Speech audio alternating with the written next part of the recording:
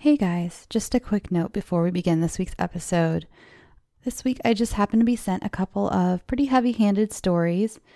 I would like to issue a warning before we begin. One of our stories this week discusses sexual assault, and the other has actual descriptions of suicide and child death.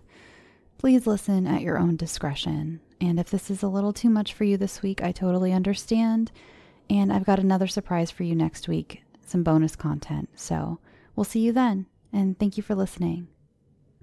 Hello, and welcome to Scare You to Sleep.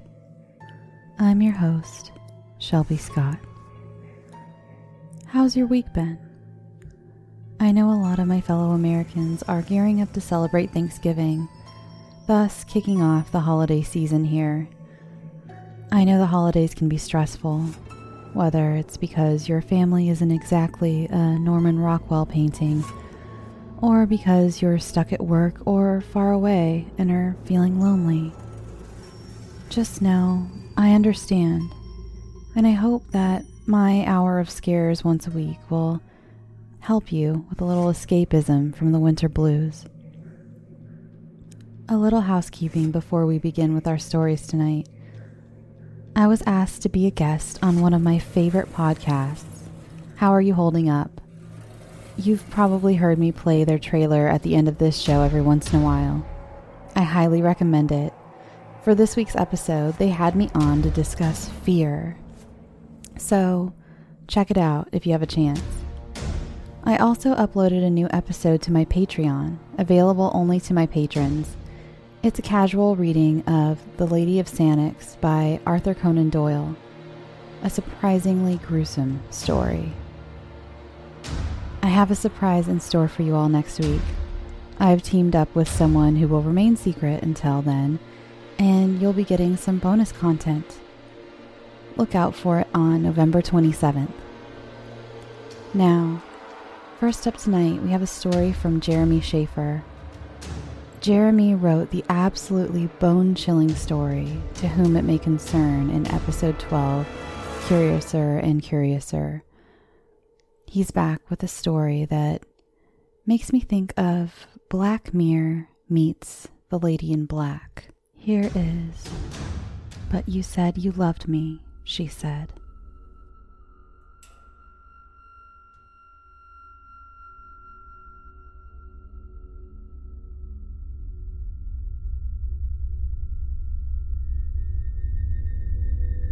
He spreads my legs so I can stand up straight. He's never done this before, and he's drunk and inexperienced. He fumbles a bit and drops plenty of colorful language before getting it right.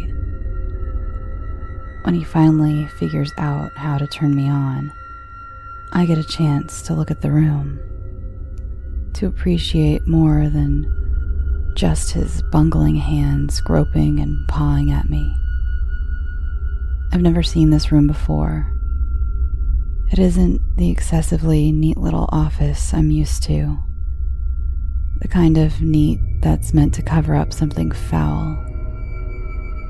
No, this hole is a mess. More suited to a pack of wild animals than human habitation, thanks to the empty bottles, overflowing ashtrays, days old and rancid takeout boxes. The bed sheets hang half off the bed, and that's just what I can see since I'm not able to turn and look about on my own. I can see only what I'm directed to see. As bad as the room is, one look at him is all it takes to be happy. I can only see and hear. I believe a lack of smell, taste, or touch is one of those blessings the other guy, the one I'm usually used by, is always talking about. Still, I remember everything people want me to. And if he wants, I'll remember these sights and sounds. So my luck isn't that great. Oh well, who am I to judge? Besides, I believe I have been made to forget worse by the other guy. Again, who am I to judge? He plops down on an old chair that threatens to break or fall back under his sudden weight. He doesn't seem to notice and only takes a drink from a bottle before lighting up a cigarette. He stares at me for a long moment, unspeaking and unmoving, save to take a drag of his smoke or swig of booze. He isn't unfamiliar to me, though any time he happened to be in my view has been erased by the other man. I haven't seen this one in a while. Before, he was fresh-faced, clean-shaven, and handsome. Now he's haggard and defeated, though something tells me it hasn't been that long since he was more like I last saw him. He finally takes a package of recording tapes out of my carry bag and rips it open.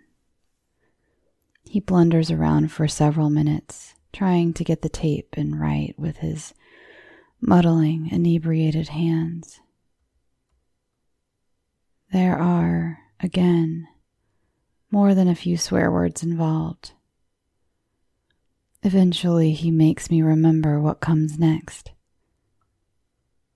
Despite this, it still takes a few minutes before he does anything other than blankly stare at me. Admittedly, he does draw from his cigarette, downs a few gulps from his bottle, but I don't count that as actually doing anything. I remember all the same. Finally, he starts to speak. I'm not sure how it happened in the first place. I think it might have been Marshall. No, maybe it was... He stops, thinks about it. Yeah, Marshall. He was always the one who could get us to go along with these fucked up ideas and stuff. Another long pull from the bottle and... You see, we could do almost anything and get away with it. Fuck if anyone was gonna say anything. And if they did, well, our dads took care of it. They always took care of it, and there was nothing anyone could say or do to them. Our dads, man. He laughs slightly and moves to snuff out the cigarette. He isn't paying any attention to what he's doing. Keeps his eyes on me instead, and misses the ashtray by several inches, mashing the butt hard into the table. They're pillars of the community and stuff, you know. Yeah, I guess it's only right that 5 pieces of puffed up shit like them would be holding up a community like Millhaven. He drinks a bit more and lights another cigarette. So yeah, the 5 of us could do whatever the fuck we wanted, and no one could do a fucking thing about it. Our dads would all be pissed and yelling. They'd beat the shit out of us sometimes. But they never stopped us. Not in any real way. They could have, you know. Hell, more than us, they could have done anything they wanted. Fuck. If they wanted, they could have dragged us out to Mill Square and stoned us to death in front of everybody. Gun us down or take an axe and chop off our heads. Whatever they wanted. And no one would make a single peep. He tries to laugh again, but ends up in a coughing fit. Once he catches his breath again, he clears his throat and takes a swallow from the bottle to help. Another sadder chuckle escapes him.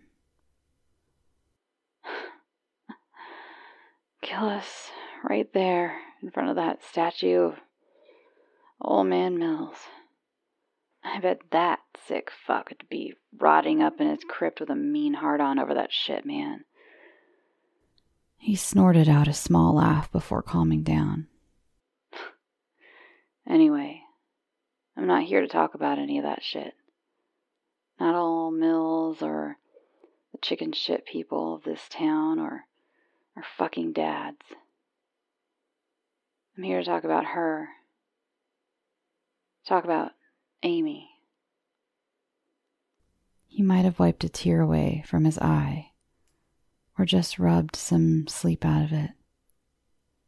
6 of one, half a dozen of the other. She was one of those girls who, shouldn't have been pretty, but they were. I mean, she was kind of dumpy or frumpy, she wasn't. She just looked like she was. See? She was always wearing clothes like 2 sizes too big and mostly black. I think she got him over at those thrift stores up on the highway. He sneered for emphasis as he took a drag from his cigarette. For starters, she was from the brickyard, so, she was poor and probably Catholic, but I don't think she went to church or anything. She listened to all this fucked up music, like Susie Sue with the Banshees or something. And Nick Cage? Man, I didn't even know he sang. After meditating on that for nearly a minute, he jumped a little from his chair. Oh, and she was always reading those books about vampires and ghosts and witches and shit. I mean, she wore black lipstick. His case apparently made and ironclad, he fell back to his drunken slouch. I mean, she shouldn't have been pretty, but she was. In here, he says, lazily patting his chest. A shrug was thrown in for good measure, and he may have sobered up some on that one. If Marshall had left us alone that night, me and Amy could have... A scowl washes over his face. I'd have lived pretty fucking happy with that, he angrily mumbles. She shook me up, man, he declared suddenly and loudly after another moment of blank silence. Made me see that I'd never done anything for myself. I'd probably be in some Bible college, learning to be a preacher just like my old man. I never wanted that. He did, but not me. But that's what I'd be doing now. I'd also be married to some bitch who wears the right color lipstick and yellow sundresses in the summer with pastel open-toed shoes or some shit. She'd have brunch with her friends all the time and throw garden parties and maybe take up playing bridge on Wednesday afternoons. She'd tell everyone that sex is only for procreation, while she'd be a total freak every night in her bedroom. Somehow she'd keep her figure and perfect tits and perfect ass, even after pumping out 3 or 4 or 5 kids. I don't know how she'd do it, but she would, because that's what the kind of girl I would have been married to would have been like if I hadn't. His words fall away in a hazy thought. A second. If I hadn't figured out Amy was pretty when she wasn't supposed to be. He regretfully sighed. Turning the bottle up, the final drop fell into his waiting mouth. Casually letting it drop to the floor, he lurched out of view, only to come back a few seconds later with a new bottle. He wrenched the cap off, carelessly tossing it off to the side as he plopped back onto the chair. A little of the whiskey spilled out onto his bare stomach, but he didn't notice. He just lit a new cigarette as he started talking again. So how did it start? He leaned back in the chair, looking up at the ceiling and points upward. You really got a sick sense of humor, fucker. He yells at no one. I think that's what he said and did. I don't really notice. I feel a bit queasy for a moment and zone out some. It was a few months before the end of my senior year in high school. Things were going well. I had my friends. I was banging the hottest girl in the school, and I could do whatever I wanted. I guess the only downer was my dad. He's the preacher at the church. The real one, not the Catholic one. And he wanted me to be one too. I didn't want that. I mean, I saw the pool he had around here, and I kind of wanted that, but being a preacher, I really didn't even know if I believed in all that Jesus shit anyway, and I told him as much. We got into a fight about it.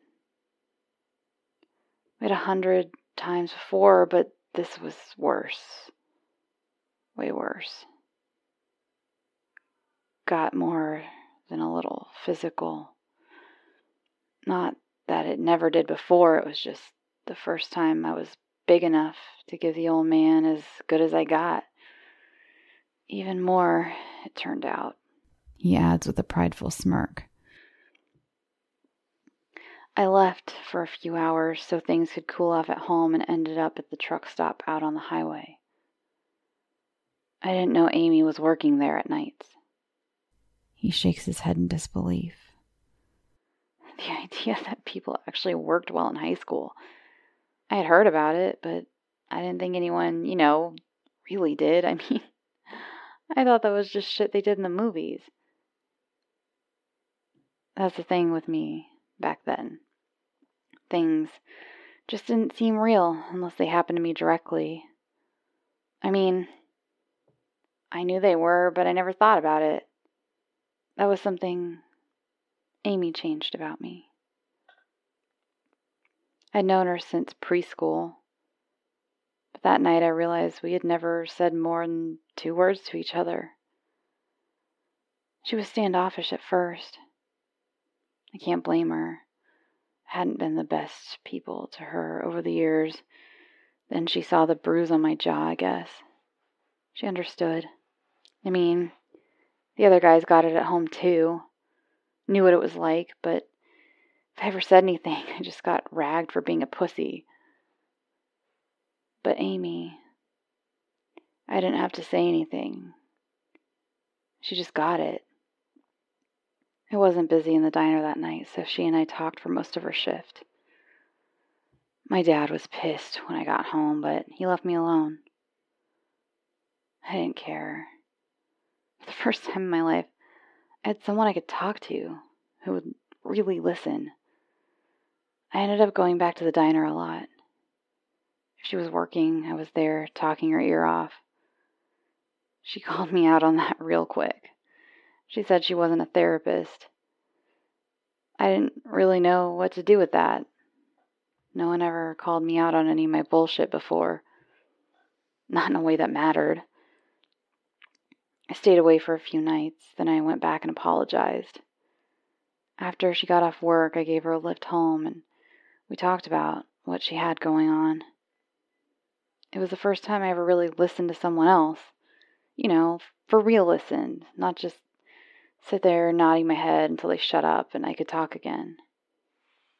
Anyway, after that, Amy seemed pleased to see me when I dropped by. We started talking away from the diner, too. We'd see each other in the hallway and just say hi, or if no one was around, share a joke or something. She'd call me, or I'd call her, and we'd talk most of the night. I stopped hanging out with my friends outside of school on the off chance I could do something with Amy. More whiskey disappears, and another cigarette is lit. No one knew what was going on. Not at first, but it wasn't long before my girlfriend Lindsay figured a little out. She got pissed. Gave me the it's her or me thing, even though she didn't know who the her was. It surprised me how easy the choice was. Lindsay was not pleased. He snickered as he pours more whiskey down his throat. As pissed as Lindsay was, I didn't hold a candle to my dad. He was fucking livid. Yeah, he thought Lindsay was shallow, moronic, and vapid, and fuck if he didn't peg her true, but the thought that of every female over the age of, 8, in his mind, Lindsay was the perfect preacher's wife. Never mind what that said about my mom. She was who I was supposed to marry. Hell, the whole reason I went out with her in the first place was because my dad told me I had to. I didn't put up much of a fight about it. She was hot, I was 15 and horny. That was enough for me. Over the next couple of years, though. He looks off into the distance, shaking his head slightly. Listening to Lindsay talk about... Fuck, if I even know what she used to talk about. The thing is, Lindsay could talk and talk and talk and never say a goddamn thing. It was always about what this person said or what this person wore or to make up fun of someone. None of it ever amounted to shit. I guess it was good she never shut up because I never had anything to say to her anyway. So my dad asked who I was seeing instead. Who could be better than Lindsay?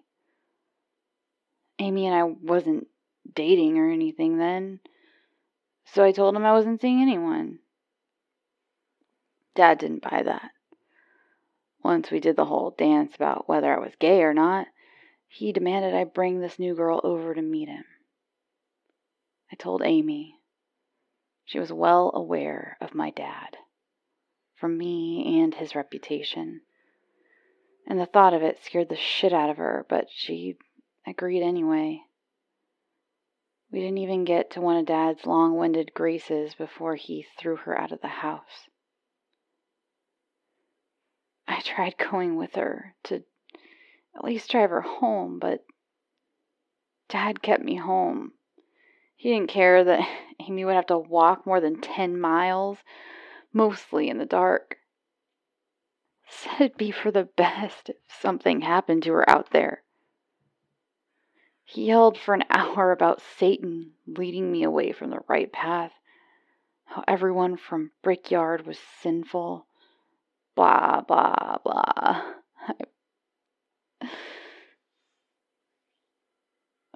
I apologized to her first thing the next day, even though she said I didn't have to. That was the first time I told her I was in love with her. We never went out on a date. We hadn't even kissed, but I had fallen for her all the same. She tried to tell me I wasn't, that I just found someone who would let me be me for once. Still, she liked me back. And we ended up kissing. He popped up from his seat and walked away. I can hear him taking a leak. Given the state of the room, I guess I should feel thankful he went in the toilet. The room starts to spin. I feel my vision roll upwards, too fast to catch anything. It slows down. Not sure after how long, and I find he's returned. He's just sitting there once more. There's already one lit cigarette hanging from the edge of the ashtray, but he lights another one anyway. When he notices, he let out a huffing little giggle and puts the old one out. So, Marshall finds out about Amy. I already knew something happened between the two of them in 8th grade or something. I don't know what, but it was something. She never said what. Started to once, but didn't. I didn't want to push her. I could have asked him. I'm sure he would have told me, just as I'm sure it had been complete bullshit. whatever it was, he'd just say she was a bitch and leave it at that. Even without asking me about it, he had plenty to say about her. Every chance he got, he'd dog Amy out to me. He sits up straighter, his face going sour, and he points 2 fingers at me. He'd say, "Getting your dick wet with fat-ass brickyard bitches.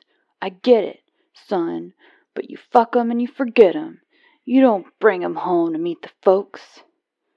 He imitated in a deep, mocking voice. That's what he'd say, you know. If he was being decent, he was hardly ever decent. Mostly he just told me he thought I was stupid crazy for having anything to do with her at all. He'd say that kind of shit about Amy whenever she wasn't around, but the few times she hung out with me and my friends. Marshall would look at her real weird like. He'd get quiet and just look at her like. He screws his face up a few times. I think he's attempting to emulate this look, but I could be wrong. After all, it could be he just realized how awful it must stink in his room. I didn't notice it until our buddy Mike said something about it. After that, I saw it all the time. I thought about asking her what went on between them, but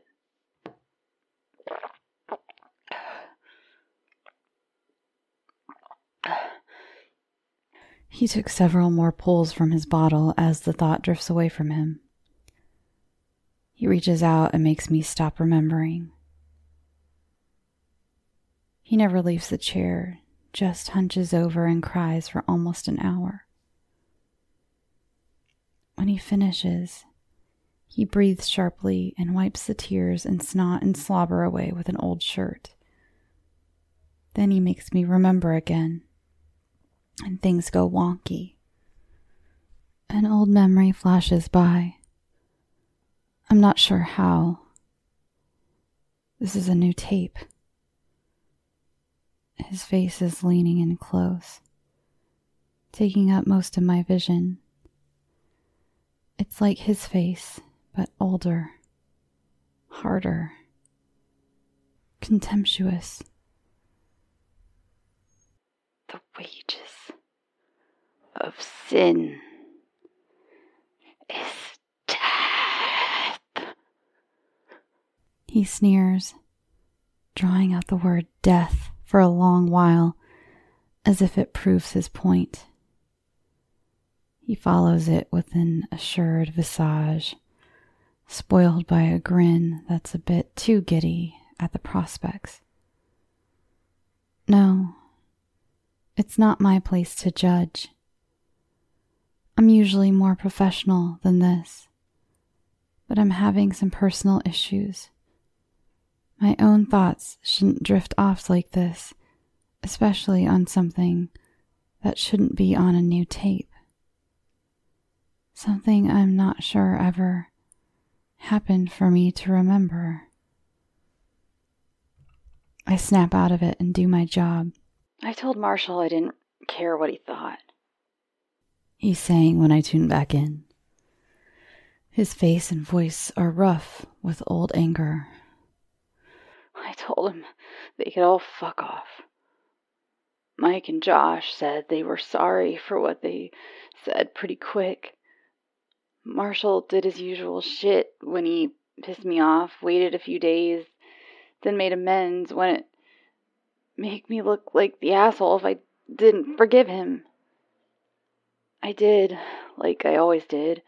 Don't know why. I knew it was bullshit like always. Paul never said anything about it.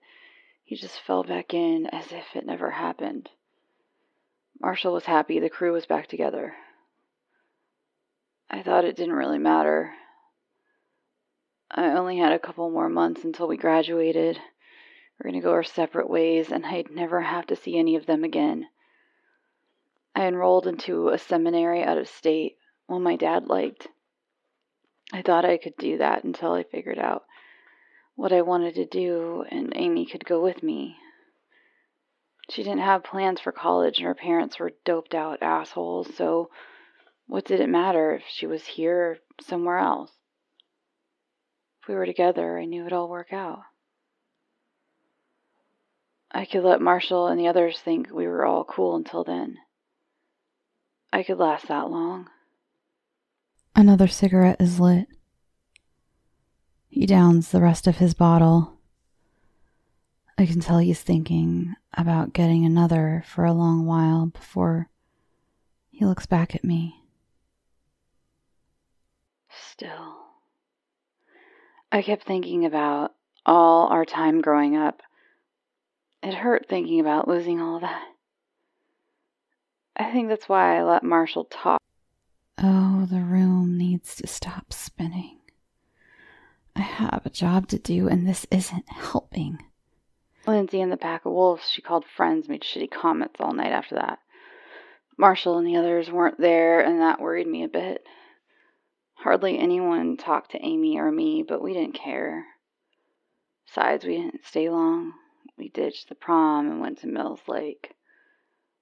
The community center there was being renovated, and it was all closed off, so no one would be there. We'd be alone. We were there for, it must have been hours. I think we both knew, without saying anything, what that night was supposed to be, what we were going to do. It didn't turn out that way, though. It turned out way wrong. Marshall and the others showed up. They'd been drinking.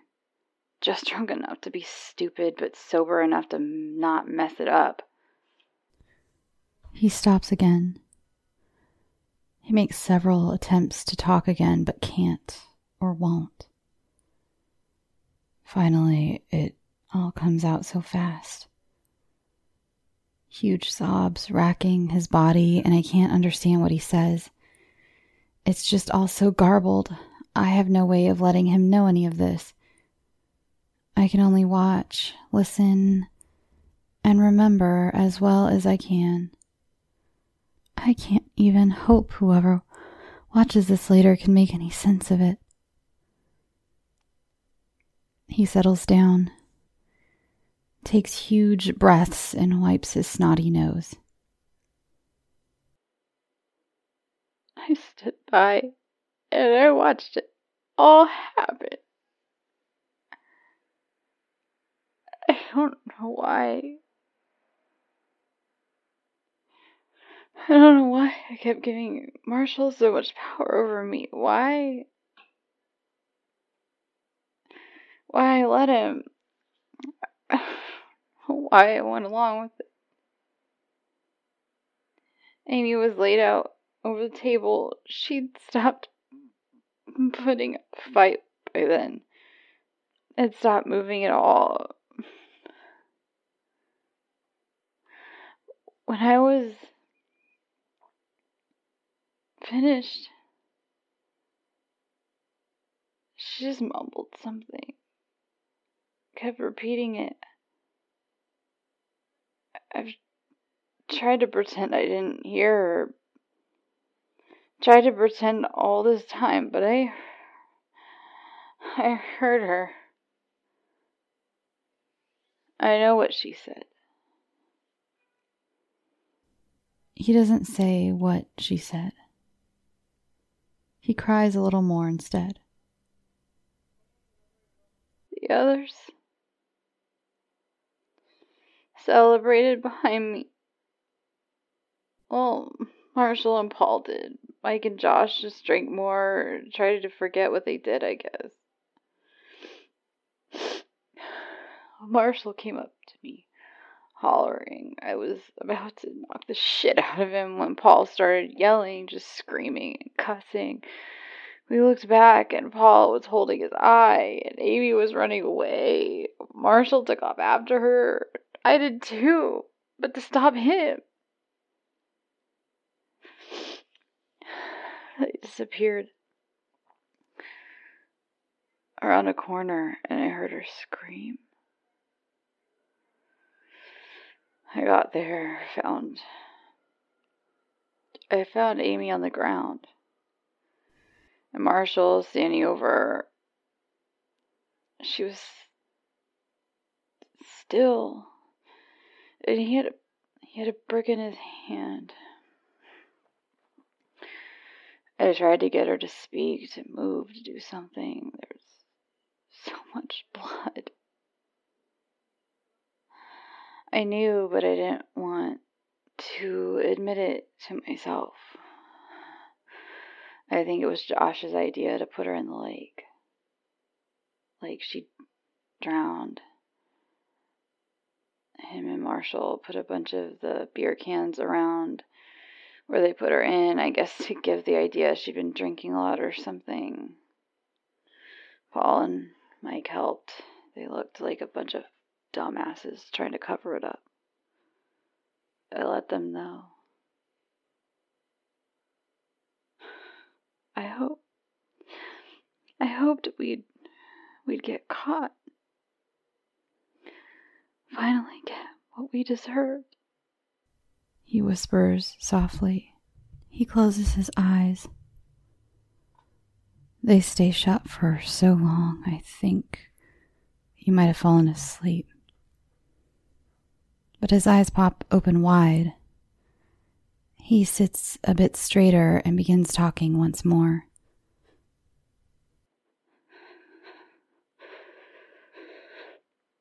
But our dads are the pillars of the community of Millhaven. Because of that, the five of us could always get away with anything. Anything. Amy was a girl from the brickyard, so everybody's mind she was bound to end up like that anyway. Rape? The girl from the brickyard. What we boys did with her was sinful, but it wasn't rape. You can't rape a girl from brickyard since they're all sluts and whores. Murder? What did she have to live for? She probably had a moment of honest reflection and saw no point going on. Sure, it looked bad, but us boys were just victims of bad timing. It wasn't murder. It's obvious she got drunk and drowned in the lake. That's what our fathers told them. The townspeople probably knew better. Or maybe they didn't. If they're not stupid enough to fall for that bullshit, they're petty enough not to care. Our dads knew better, though. We never saw the inside of a jail cell, not for a second. All we got was a serious beating out of it from our dear old dads. Still, we graduated high school with no problems and went to college. That was 6 years ago. We never saw each other again, not until last week. He goes quiet, and his eyes narrow in suspicion. He flies from his chair and leaves my sight. Mostly, anyway. I think he's looking out the window.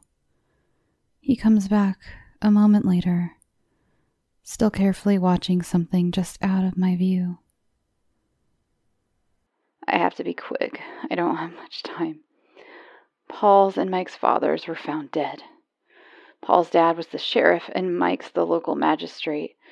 Their bodies were found in the judge's chambers.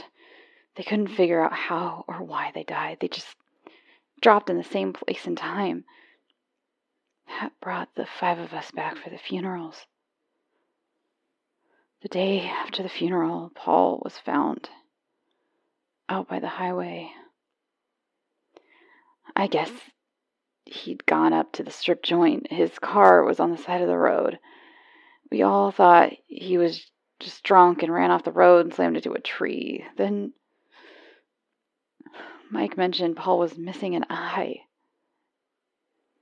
like it had been plucked right out of his skull.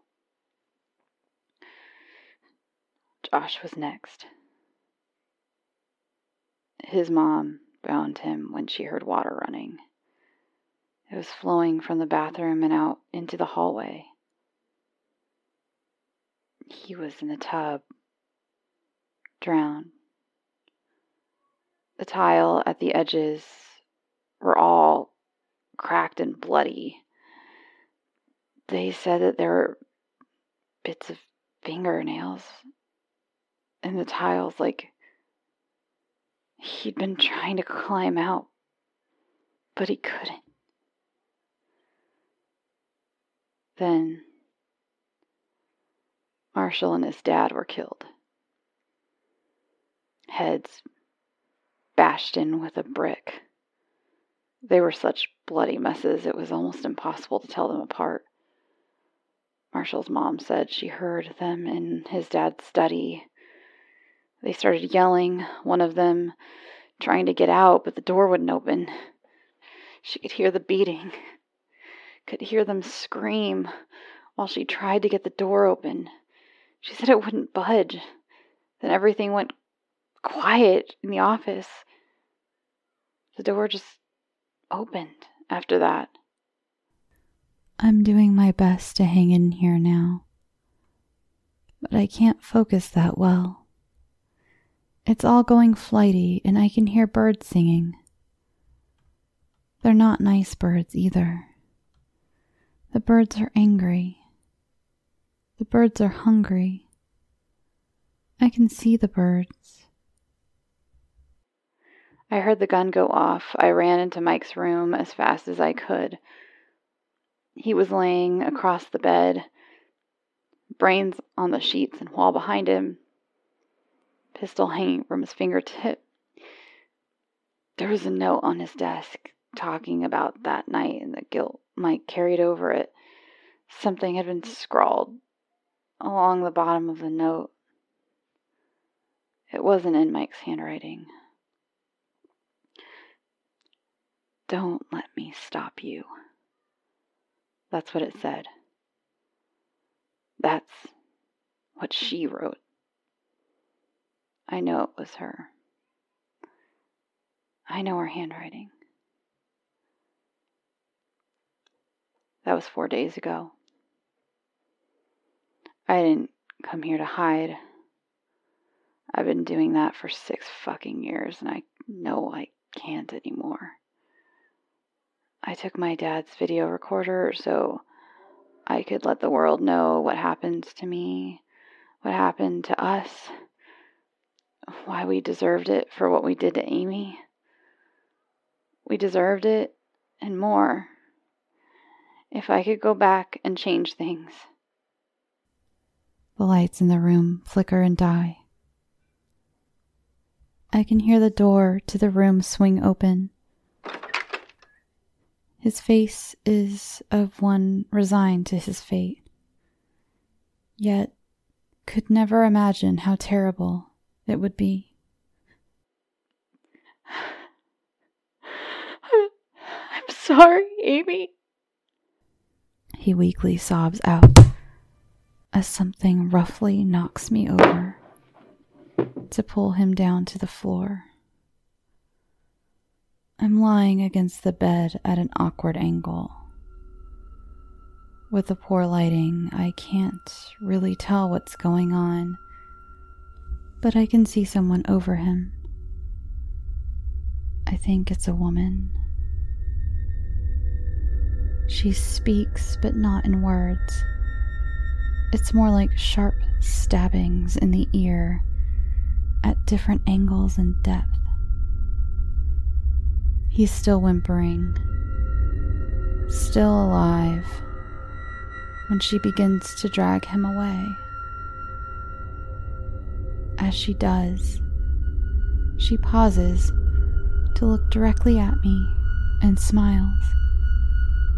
At least, I believe she smiles. I think it counts as a smile even if there are no lips. Then I'm left in the darkened room alone. I can tell when morning comes, since the room begins to lighten as the power in my battery dies and my sight starts to wink in and out. I start to think I can see what he meant when he said she was pretty, but she shouldn't have been.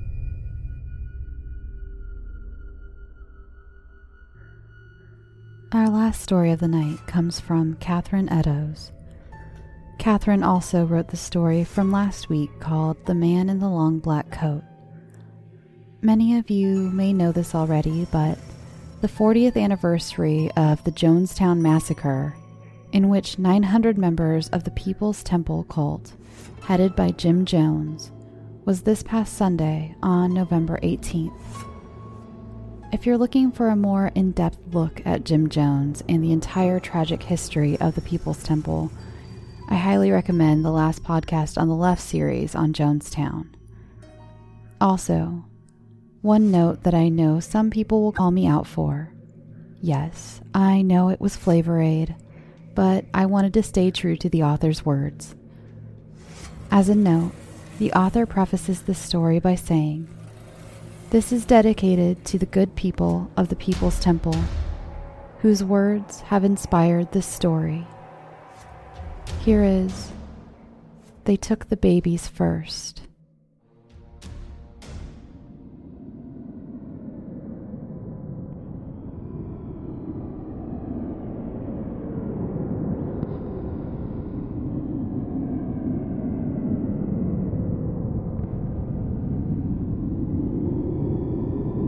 Kathy looked at Jim Jones, and a black film covered her eyes as she felt the heat of Guyana fall away.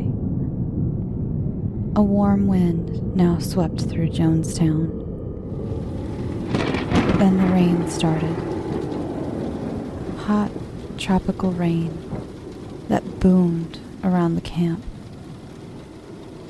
Jim Jones's face was as heavy as those raindrops, and his eyes were milky clouds behind his dark glasses.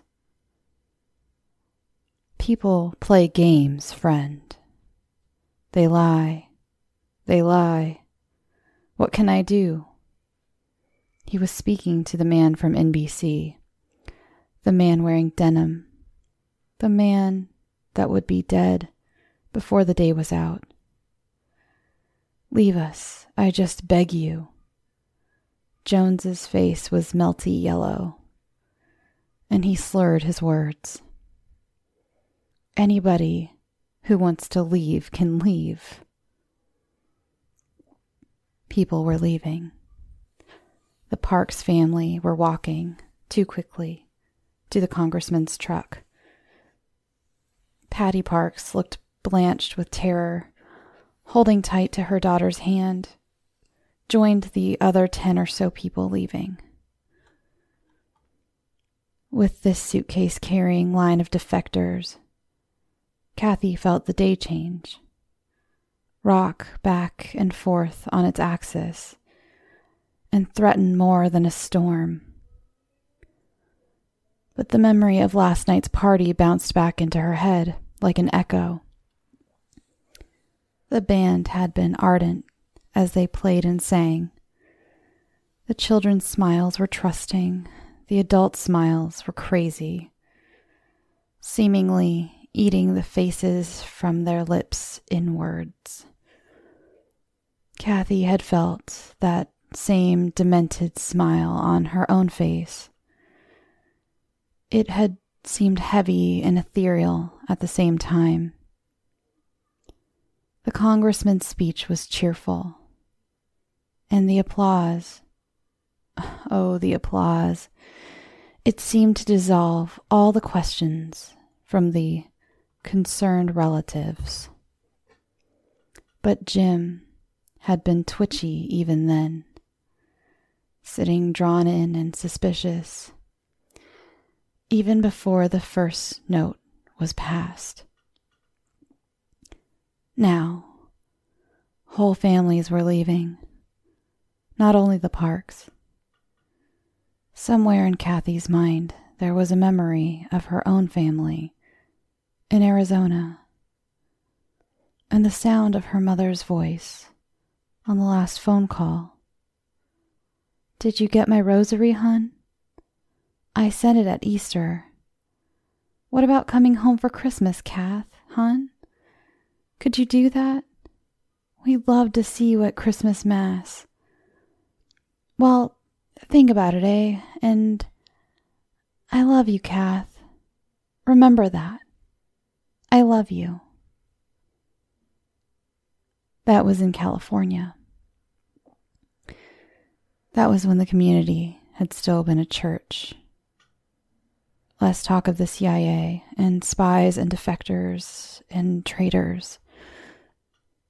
Kathy was watching the families, whole families, leaving, and was thinking about that sore, raw sound in her mother's voice that had seemed provincial at the time.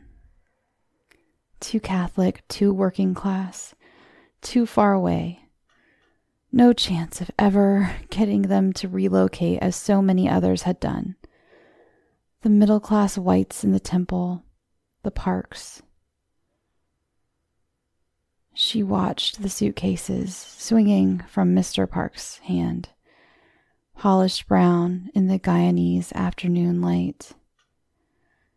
The light struggled against the laden clouds. And then, noise. Something was happening near Congressman Ryan, and shaky hands were pulling someone off of him. From where she was at the back of the pavilion, all Kathy saw was the blood smudging in and out on the congressman's white shirt, and she knew the day had fallen off the earth.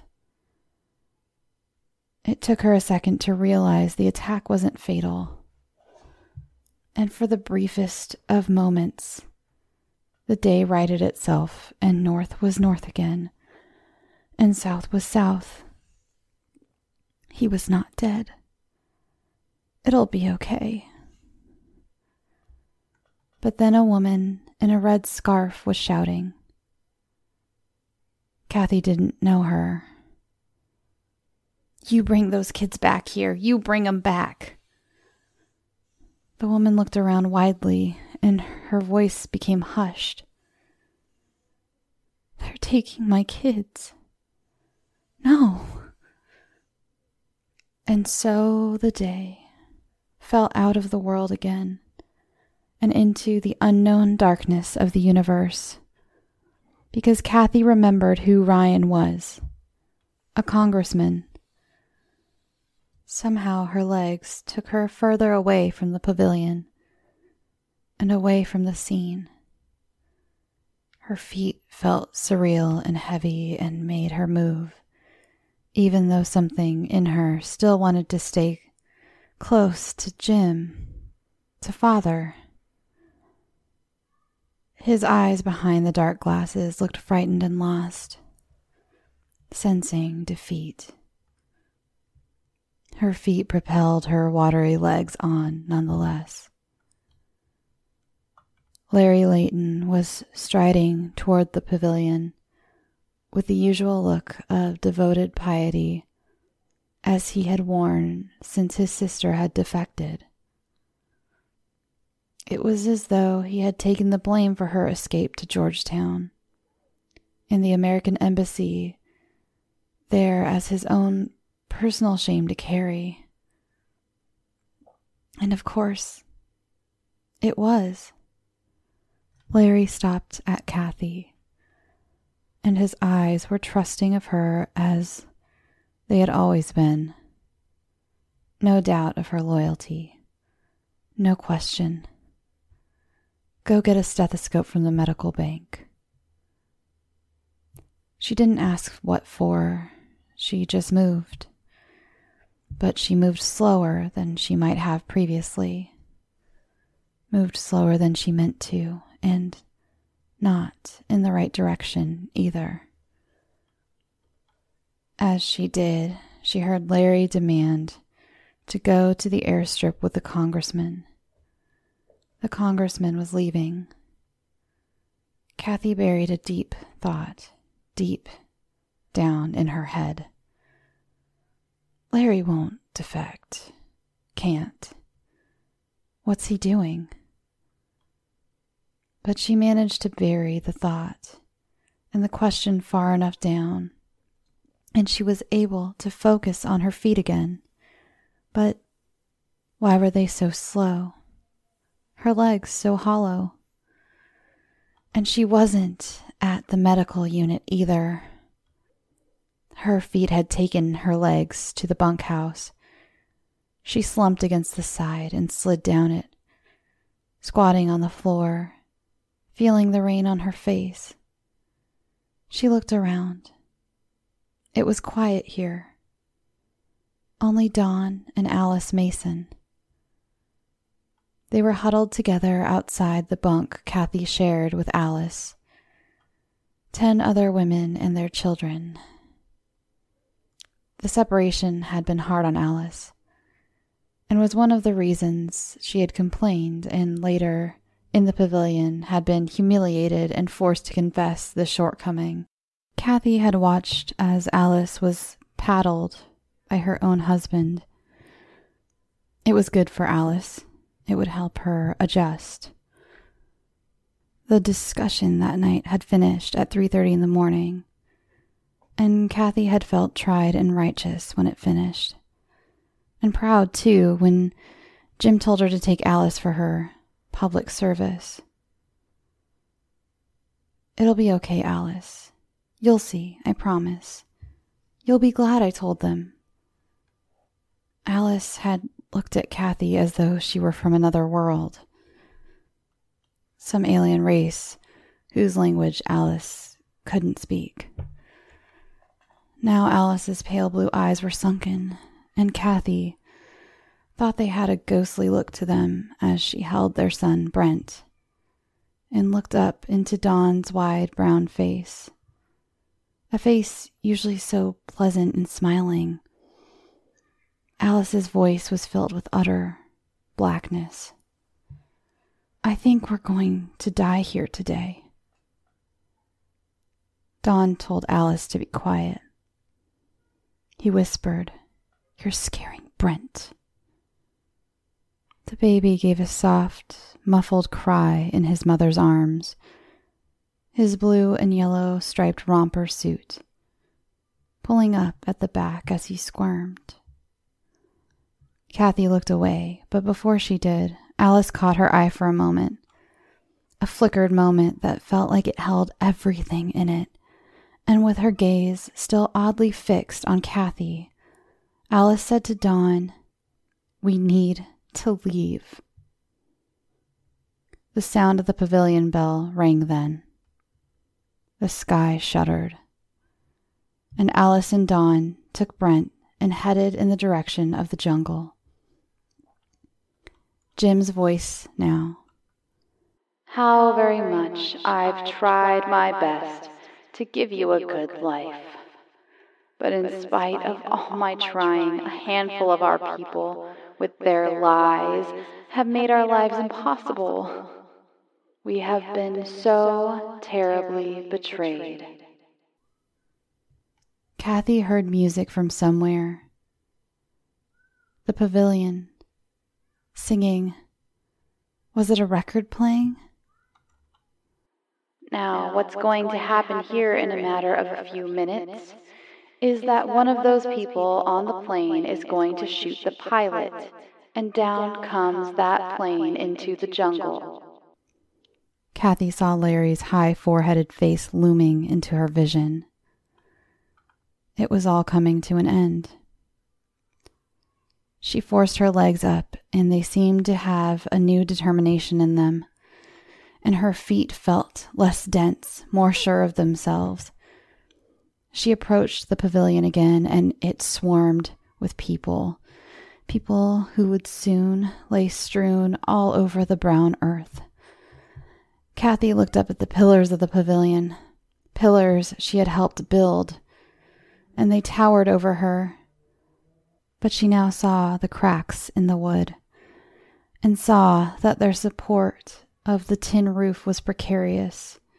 So, my opinion is that you be kind to children, and be kind to seniors, and take the potion like they used to take in ancient Greece, and step over quietly. They won't leave us alone. Kathy couldn't move. Jim's nurse passed with Marceline Jones. Is there any way to make it less bitter? Is it quick? Yeah, it's supposed to be quick, the nurse said. Neither Marceline nor the nurse noticed Kathy, and Kathy stood and looked at the pillars. More of the inner circle swept past with the security team, the men carrying large metal bats. The men were all stern-looking, their eyes like dark mud. They were wearing guns, too, slung over their shoulders, and Kathy couldn't remember ever seeing guns before. The hulking tubs they carried gaped and gulped up at Kathy as they passed. Their swirling contents sloshed around in dense purple waves. Grape-flavored Kool-Aid. Kathy smelled bitter almonds. Is there any way to make it less bitter? Father's voice echoed round the pavilion. Don't be afraid to die. No! Hell no! Christine Miller stood up, and her strong, weathered eyes looked proud. In face of what she was about to say, Kathy thought her voice was too. Is it too late for Russia? Check with Russia to see if they'll take us immediately. Otherwise, we die. The crowd's applause was loud. I've been living on hope for a long time, Christine, and I appreciate you've always been a very good agitator. Christine didn't look around at anyone else. Didn't need approval. Just kept eye contact with Father, and Kathy suddenly wished she had spoken to Miller a bit more. Had gotten to know this fiery old woman when she had the chance, because, as Kathy was surely sure, the chance was now gone. Well, I don't see it like that. I mean, I feel that as long as there's life, there's hope. That's my faith. And it wasn't when the first mother came forward to kill her baby that Kathy silently cried. It was then, looking at Christine Miller and listening to her words. Christine, who still wore her diamond earrings when everyone had sold theirs or given them over to the church. And Kathy suddenly understood why Jim had allowed Christine to do this. It made her unpopular. It made her the voice of dissent, unpopular. We all came here for peace. I look around at the babies and I think they deserve to live, you know? And how her voice did falter. Just a little. Just a bit. Not so much as anyone else would notice. But Kathy noticed, and she hated herself for being the only one there who did. The crowd rumbled, and it was beginning to sound like snarls. Miller said something. One last, small, sad thing that Kathy couldn't hear. But it was too late. Miller's voice was soon deadened in argument and applause, and in amongst it all, one of the camp trucks that Kathy hadn't noticed had left arrived back. More Inner Circle members jumped out and spoke quietly to Jim. The congressman is dead. Father's voice was flat and druggy. There was an uproar of voices, some cheering. You think they'll let us get away with this? You must be insane. They'll torture some of your children here. They'll torture our seniors. People were moving forward to the vats of purple swirl. The youngest of the children were carried up to the tables. Children who had been born here. Syringes were brought out. Kathy saw a mother squirt the liquid into her baby's mouth, then take it herself. Some of the older children started crying. Some were taken out of their mother's arms because their mothers couldn't do it. Hurry, my children, hurry. Die with respect. Die with dignity. Don't be this way. Okay. It was happening. Okay, all the white night rehearsals were real. Kathy remembered the people's temple services as they had been.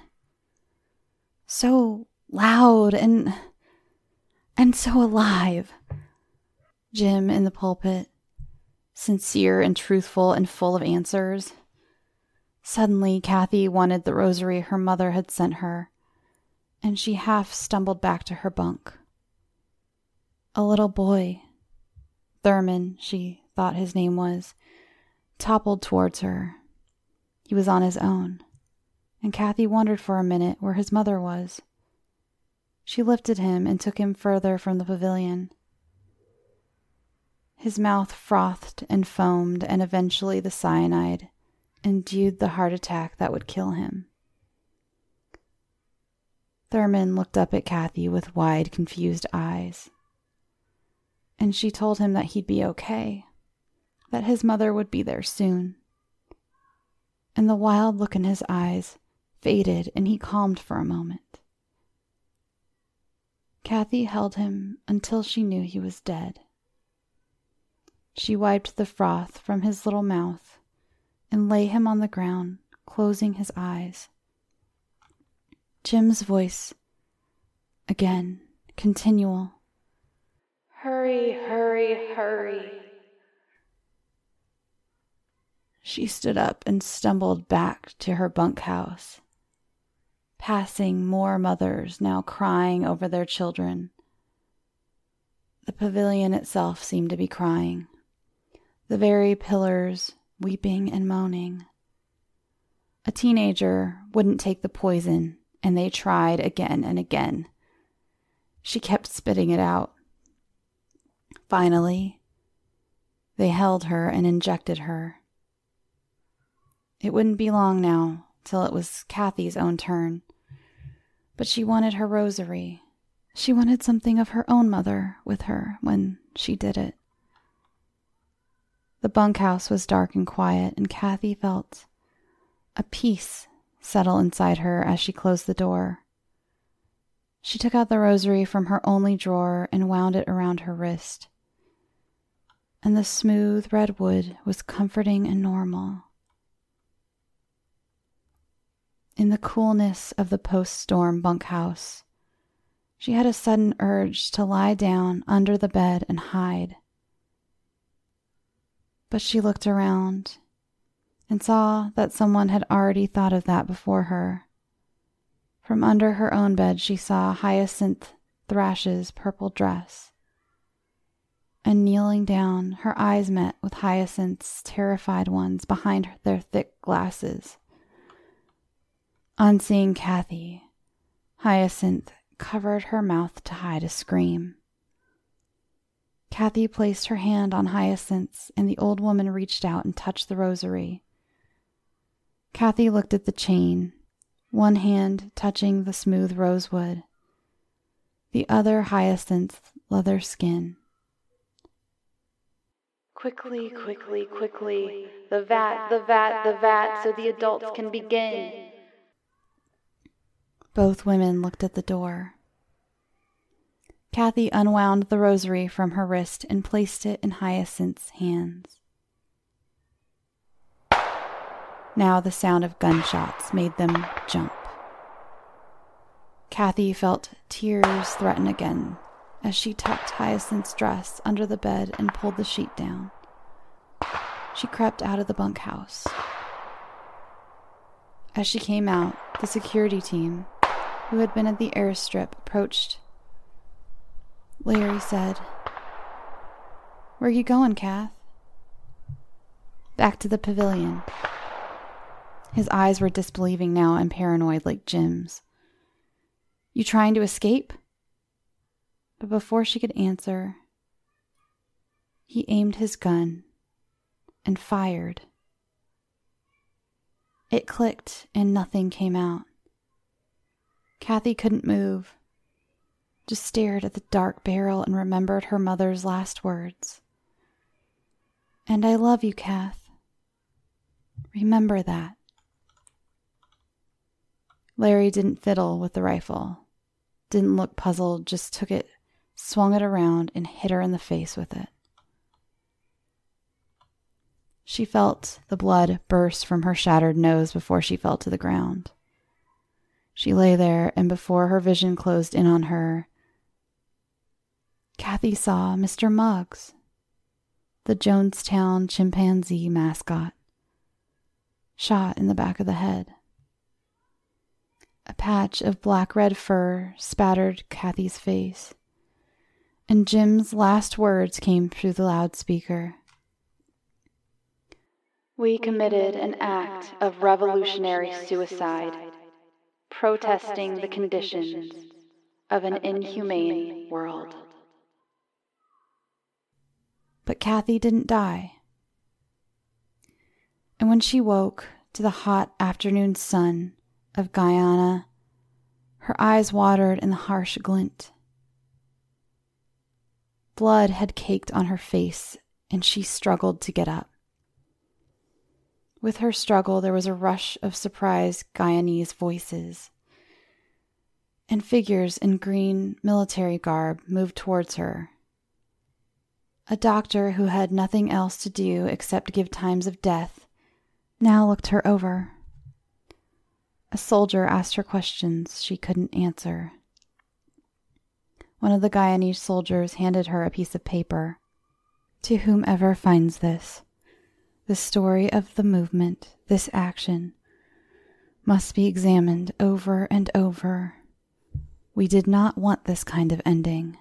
If nobody understands, it matters not. I'm ready to die now." Kathy looked around, and the bodies were like a human carpet on the dirt floor. Bright colors and denim jeans, bibs and braces, colorful headscarves. Most were face down. And so it was Brent's blue and yellow striped romper suit that she recognized. Alice and Dawn lay on either side of the little, bloating body, face down, and all three holding hands in a death daisy chain. And with the sight of that, Kathy fell to the ground again and cried and cried. The sound she made was something far away from her. She could only hear it vaguely. Then she felt kind arms around her, looked up and saw Hyacinth's own crying eyes behind the thick glasses. The old woman and the young held each other until their crying stopped. For now, later more tears would come. Many more over the years. The two women held hands as they walked around the compound under the mesmerized eyes of the soldiers, identifying bodies. At the press conference for the survivors, Kathy would tell anyone who'd listen that nobody sets out to join a cult, to join something they know is going to hurt them. Nobody intends to be a name on a long, sad list of dead, a grainy photo in a tabloid. Nobody wants to live as an ashen-faced survivor with a 1,000-mile stare, scared and broken by their own naivety. Worse, nobody sets out to be a forever don't drink the Kool-Aid joke. You set out to find a place you can belong. A place where you can be part of something bigger than yourself.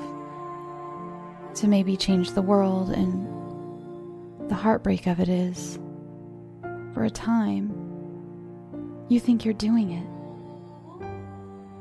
And in the years that followed, when Kathy remembered the beginning of Jonestown and Guyana, she remembered how it had felt like heaven. She had seen Christ in Jim Jones. But November 17th, 1978, would also come back to her. It would surprise her in a face at the grocery store. A baby-striped romper suit. The rich red of her rosary hanging on the dresser.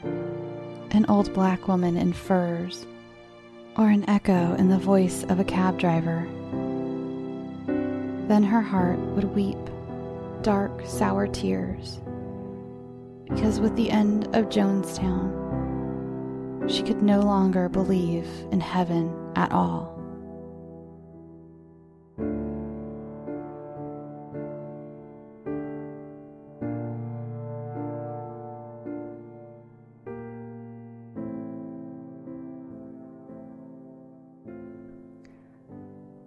Thanks for listening. I hope you take these two tales of how monstrous the world can be and go do something good this week. Whether it's sitting around a table with family or friends and telling them how thankful you are for them, giving back to your community, or maybe even giving back to yourself. Sometimes we forget that we ourselves could also use some love and care. I know one thing I'm thankful for, and that's all of you. My life has become so much happier since I began spreading thrills and chills and having these little weekly chats with you. I have one new Patreon patron to thank, and that is KE. Thank you so much, and again, if you'd like to listen to my newest bonus episode, you can become a patron at patreon.com/scareyoutosleep. You can follow the show on Twitter and Instagram at scareyoutosleep. You can follow me personally on Instagram at Shelby B. Scott. Join the Facebook group. It's growing a little every day and it makes me so happy. Just search Scare You to Sleep. You can listen to my guest spot on How Are You Holding Up on any podcast app. Give them some love too.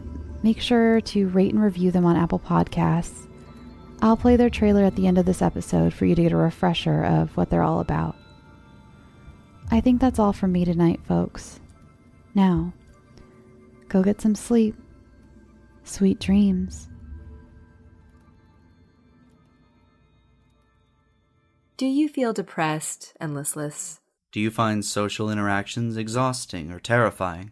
Do you or someone you know have dark thoughts echo in your mind on a regular basis? Don't worry, we do too. I'm Chris. And I'm Lindsay, and we're the hosts of How Are You Holding Up? A podcast by the depressed, for the depressed. We aren't doctors, therapists, or anything of the sort. We just have depression and anxiety. And want to talk about it. So come and join us on a mental health adventure wherever you download your podcasts. And let us know, how are you holding up?